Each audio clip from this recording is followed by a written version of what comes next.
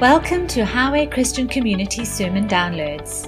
For more sermons, please visit our website. We know you will be blessed as you listen.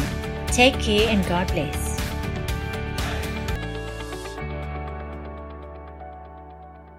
Father, we thank you for your word. We thank you, Holy Spirit, that we are on a wonderful journey. That we want to see people saved and discipled back to the Father through the Lord Jesus Christ and in the power of the Holy Spirit. So today, Lord, as we turn to your word, give us ears to hear, hearts to receive, and we bring every thought captive to the obedience of the name of Jesus.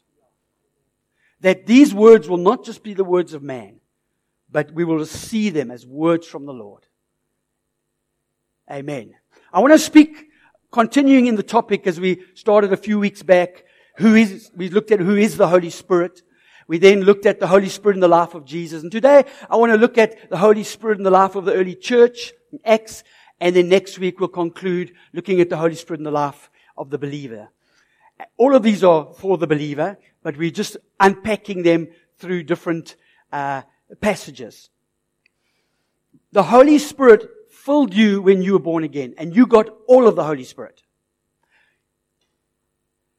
However, there is a distinct filling or baptism of the Holy Spirit. If you hear when I had that glass and I filled it up, I said that's what happened to you when you received Christ.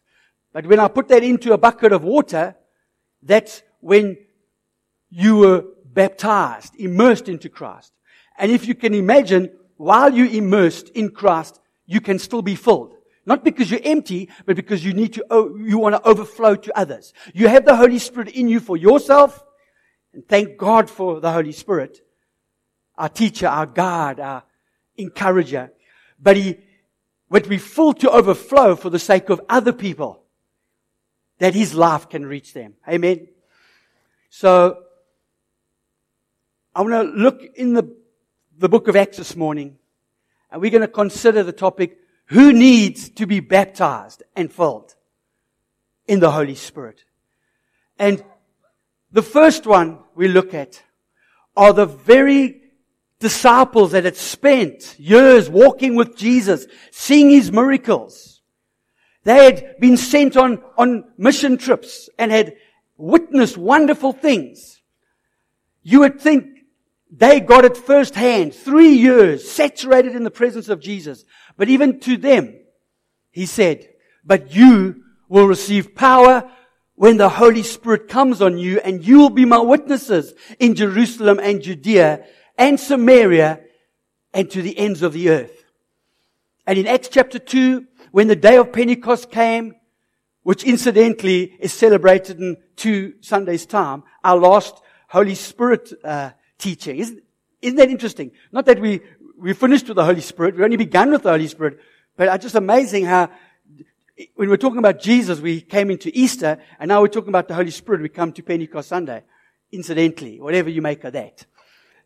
So let's be together in one place. And then suddenly a sound like the blowing of a violent wind came from heaven and filled the whole house where they were sitting. They saw what seemed to be tongues of fire that separated and came to rest on each of them. That was a one-time occurrence. It happened in the Old Testament when God showed His approval on the temple, and it happened again with the new temple, the church of the Lord Jesus Christ, the body of Christ. All of them were filled with the Holy Spirit and began to speak in other tongues as the Spirit enabled them.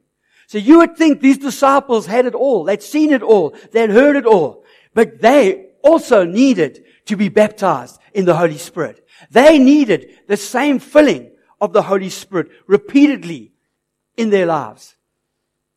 Another person you'll be surprised to see also needed the baptism of the Holy Spirit was this woman that the Bible says was highly favored and highly blessed.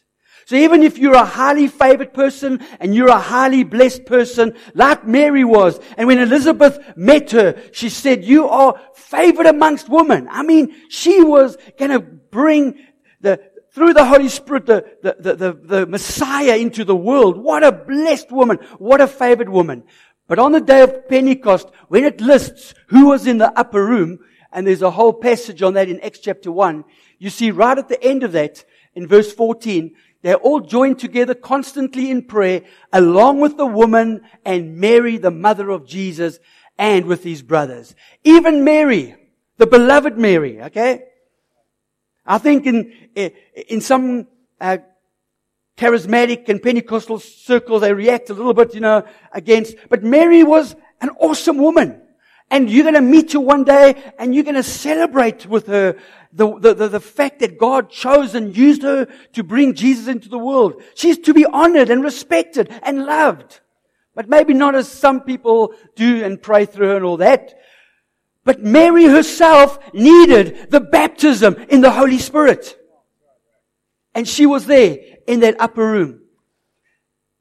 Another group of people who need to be filled, need to be baptized in the Holy Spirit of very devout Christian believers and religious people. And it says in Acts chapter 2, now they were staying in Jerusalem, God-fearing Jews from every nation under heaven. And when they heard the sound, a crowd came together in bewilderment because each of them heard them speaking in his own language. And when the people heard Peter goes into a sermon and he says, this is that. These men are not drunk as you suppose, but this is that was spoken by the prophet Joel, that in the last days I'll pour out my spirit. And Peter launches into an explanation of what had happened on the day of Pentecost. It says then, when the people heard this, they were cut to the heart and said to Peter and the other apostles, brothers, what shall we do? So Peter replied, repent and be baptized, every one of you, in the name of Jesus Christ, for the forgiveness of your sins, and you will receive the gift of the Holy Spirit. The promise is for you and your children, and for all who are far off, all whom the Lord our God will call. So even though they were devout, they were religious, and they loved Jehovah. They'd converted out of the nations and come through into the Mosaic covenant through circumcision and law obedience. They were doing the best they knew how to serve God. And they prayed and they loved Jehovah, even though he was distant and they had to bring their sacrifices as an annual reminder. These weren't people to be scorned. These were devout, the Bible says. They were committed. They were loyal to the revelation they had in their season. Easy to judge them, but are we devout to the revelation we've received? The place God has brought us in understanding of this covenant. Devout believers needed to be baptized in the Holy Spirit and filled with the Holy Spirit. So, a few years later, there's a revival in Samaria. In fact, let's read about this revival. It says, Philip went down to the city in Samaria and proclaimed the Christ there. And when the crowds heard Philip and saw the miraculous signs, they saw the miraculous signs he did, and they all paid close attention to what he said. With shrieks, evil spirits came out of many, and many paralytics and cripples were healed. So there was great joy in that city. Would you say they were having some revival? Would you say they'd seen some stuff happening before their eyes? They'd seen people being delivered of demonic forces. They'd seen bodies corrected and adjusted and healed. And there was much joy in that city because there was revival. I would like to be at that church as well. Amen. I want to...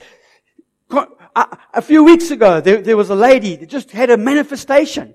And just because a person has a manifestation doesn't mean they deep in some big sin or something, like we used to think, and bring the bucket so they can vomit it all out. No.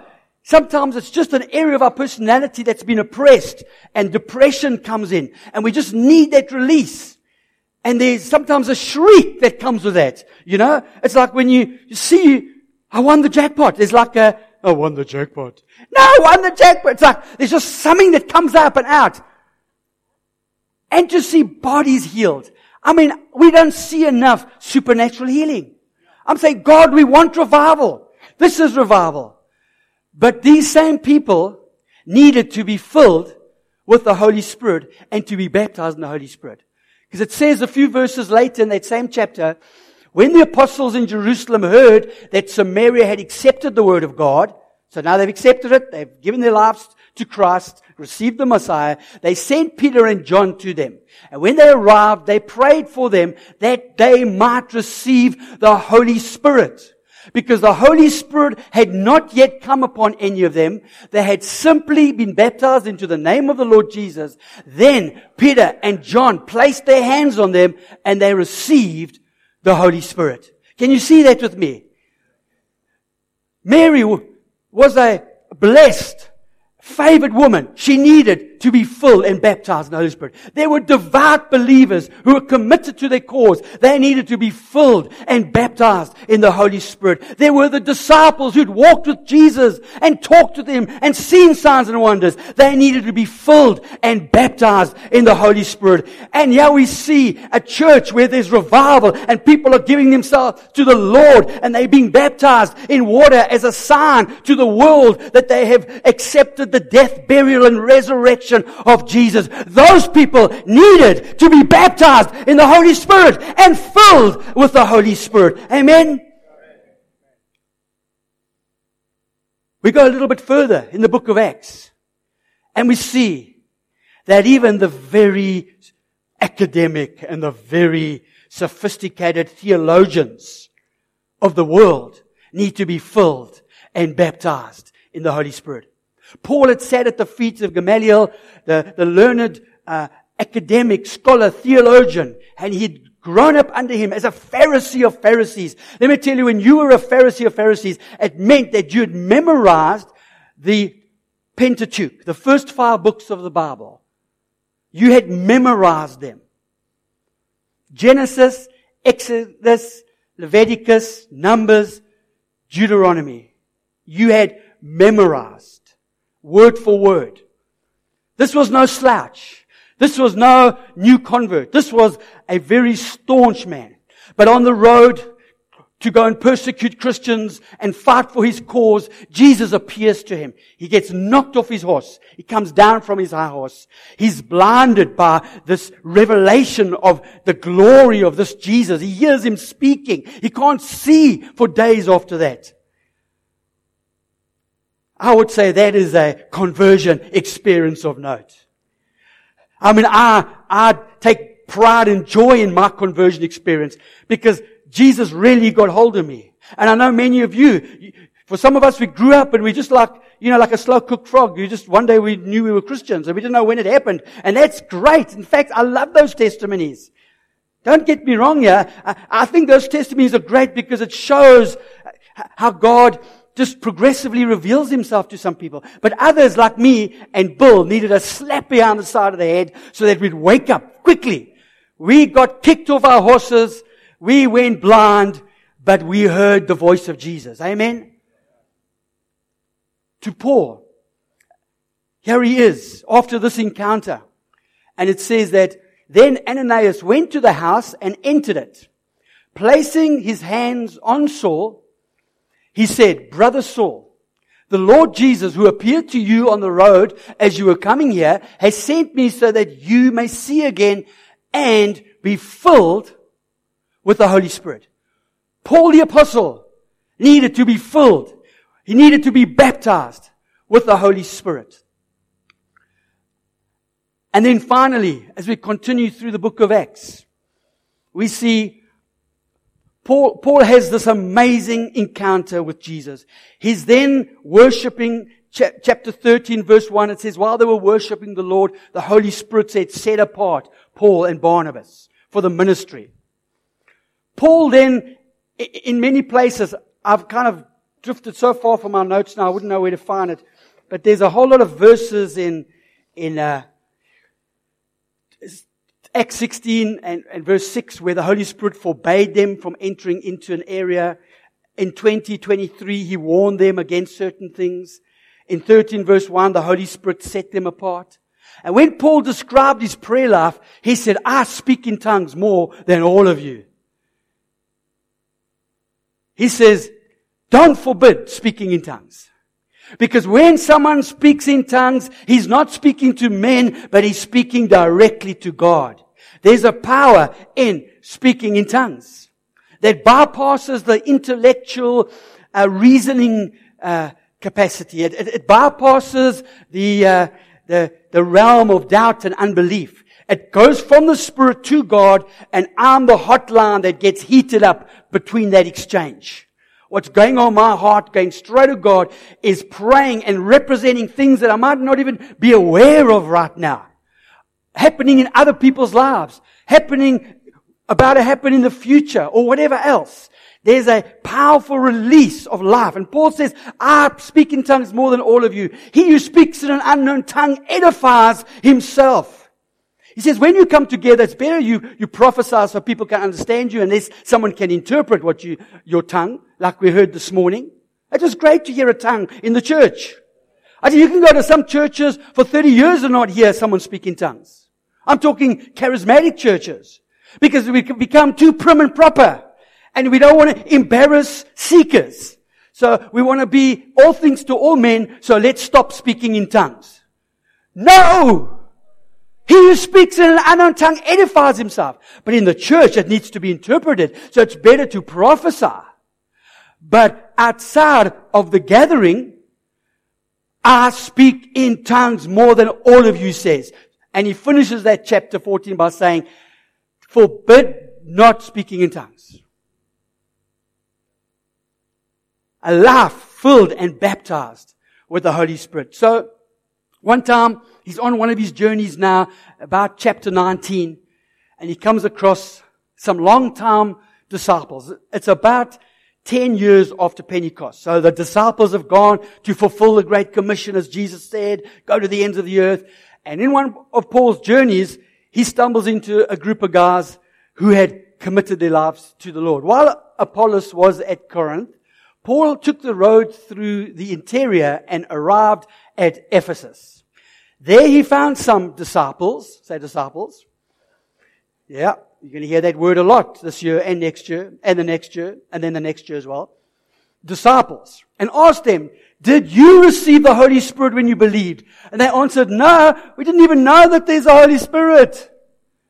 I don't know who was discipling them, but they also need to get thrown off their horse and get blinded by the light. Now, look, if you're not part of this church, I say things like that. My friends know I'm joking. But that time I'm not really joking. I mean, who discipled these guys that they didn't even know there's a Holy Spirit? I hope by the end of this discipleship training we're doing here at this church, we know there's a Holy Spirit. Amen? And you need to be filled with the Holy Spirit. And like Peter, he got filled at Pentecost, but he got filled in chapter 4 when he was under threat. He got filled again in chapter 6 when there was another drama going on in the church. One baptism, but many fillings. You need to be baptized in the Holy Spirit. You need to be filled. If Mary needed to be filled, if the disciples needed to be filled, if devout believers needed to be filled and baptized. So anyway, Paul asks, okay, what baptism did you receive? John's baptism, that was a baptism of repentance. He told the people to believe in the one coming after him, that is in Jesus. On hearing this, they were baptized into the name of the Lord Jesus. When Paul placed his hands on them, the Holy Spirit came on them, and they spoke in tongues and prophesied. There were about 12 men in all. Those days they counted men, so there could have been a group of women as well. Civilization's come a long way. They only used to count men. Ladies, get a hold of that. I don't get an attitude with Paul now. He was a person of his time. Thank God we've moved on.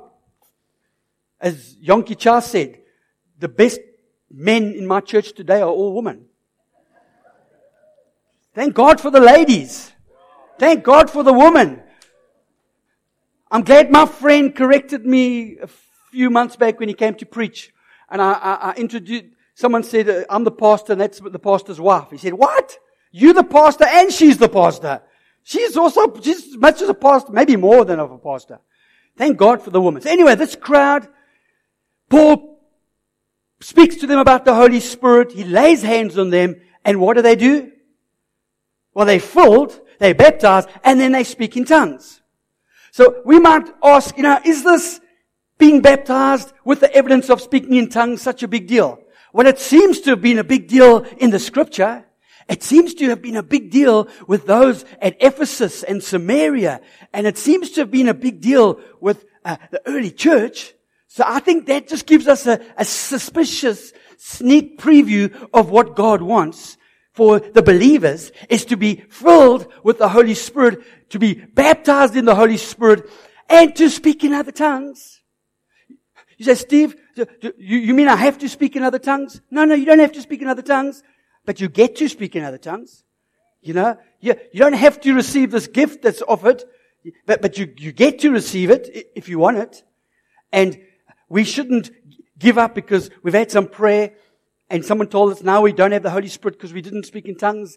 That's not the truth. You have the Holy Spirit, all of the Holy Spirit in you. You are full to the brim. You can't get any more Holy Spirit. And it's the same Holy Spirit Jesus had. It's not an inferior Holy Spirit. It's not a 12-year-old Holy Spirit.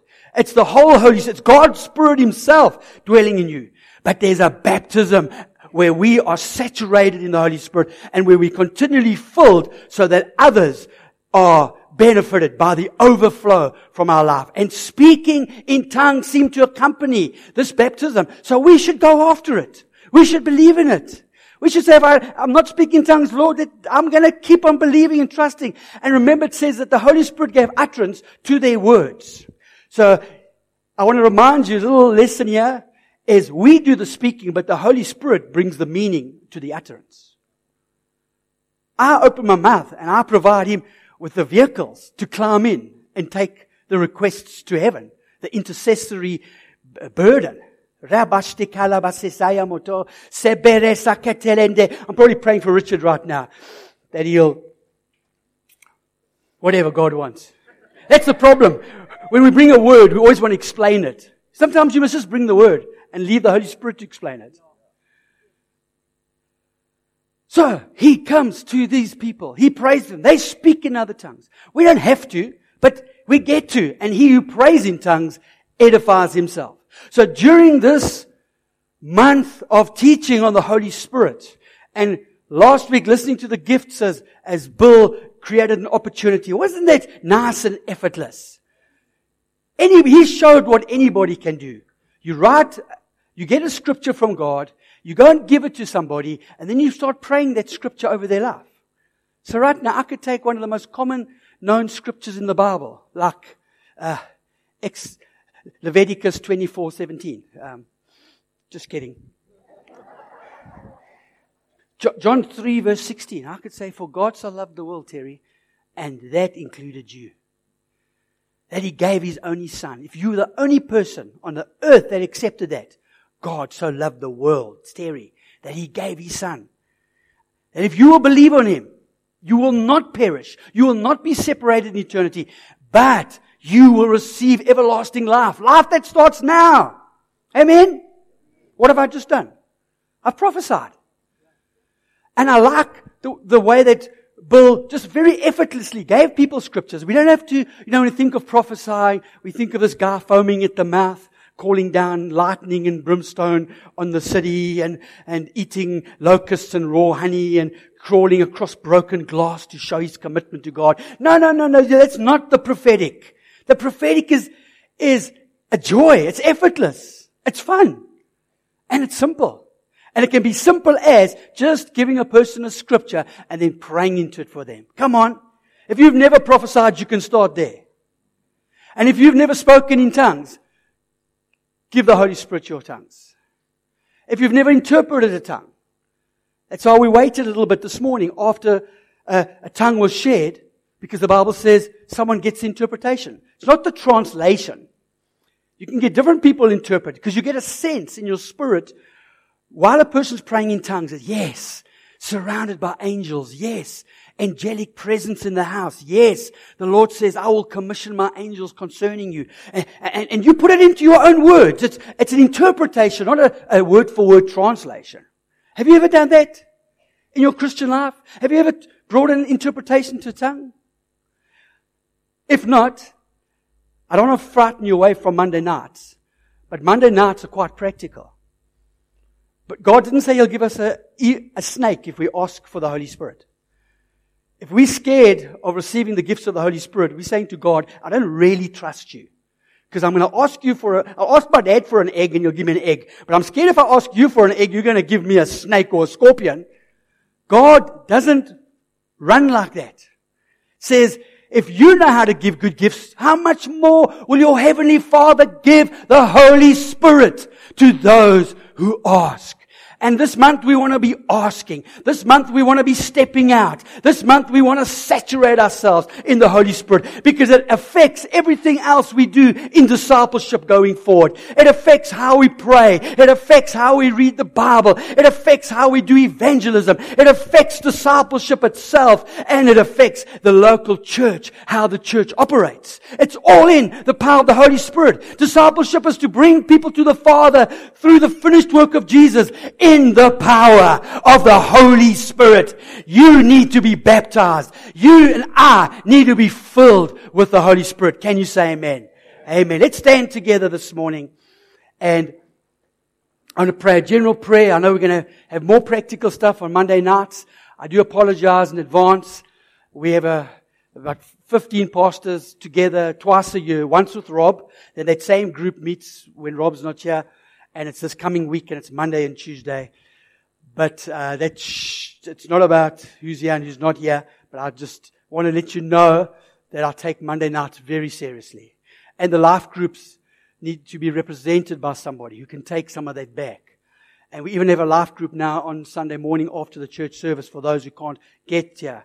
We want to take small groups seriously because it's in small groups where discipleship takes place. Father, right, can you just lift your hands up? We've seen in your word that we need, like the early church in Acts, to be filled and to be baptized in the Holy Spirit. And Lord, I know many of us are, and many of us are continually. But Lord, I pray that we will never say enough. We will remain hungry for more. You said you resist the proud, but you give grace to the humble. Humility is just saying, God, I need you. God, I want more. God, I don't have it all. Pride says, I'll do it my way. Thank you very much. And people like that feel their lives always being resisted. Like an athlete running in a suit in the rain. It's not that he's a bad person. He's just being hindered. He's being restricted. That's the picture of pride.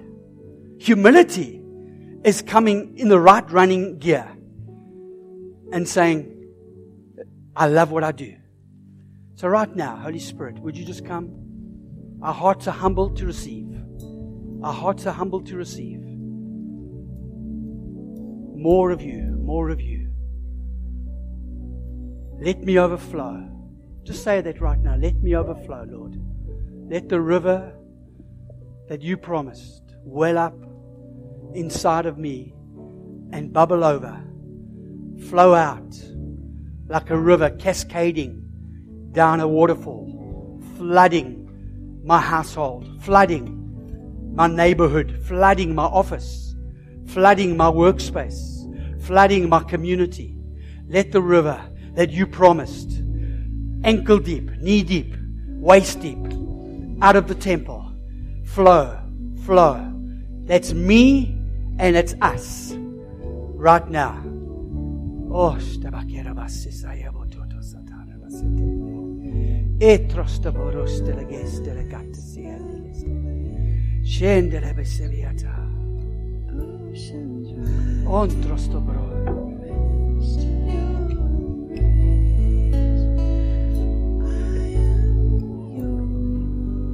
you've never been baptized in the Holy Spirit, you know you're a believer, you've given your life to Christ, you have the Holy Spirit, but this baptism in the Holy Spirit is something new, this concept, this teaching. And you don't know if you've ever had hands laid on you and been baptized in the Holy Spirit. And in a minute, I'm going to dismiss the service, but I don't want you to run away. I want you to come right now and stand in the front, because someone just wants to come and pray with you without putting pressure on you, without trying to manipulate anything, just to lay hands and pray. And I'd encourage you to come next Sunday and hear more. And I'd encourage you, if you can get to the Monday nights. If you've never been baptized with the Holy Spirit, please don't leave here today. And if you've never given your life to Jesus, don't leave here today without coming and standing in front here, and someone can pray for you. And I'll include in that prayer, if someone's just really needing to be filled because they're feeling so dry, come and stand there as well. And we'll pray for you after the service. In Jesus' name, amen. Amen. God bless. Have a wonderful Sunday. See you next week.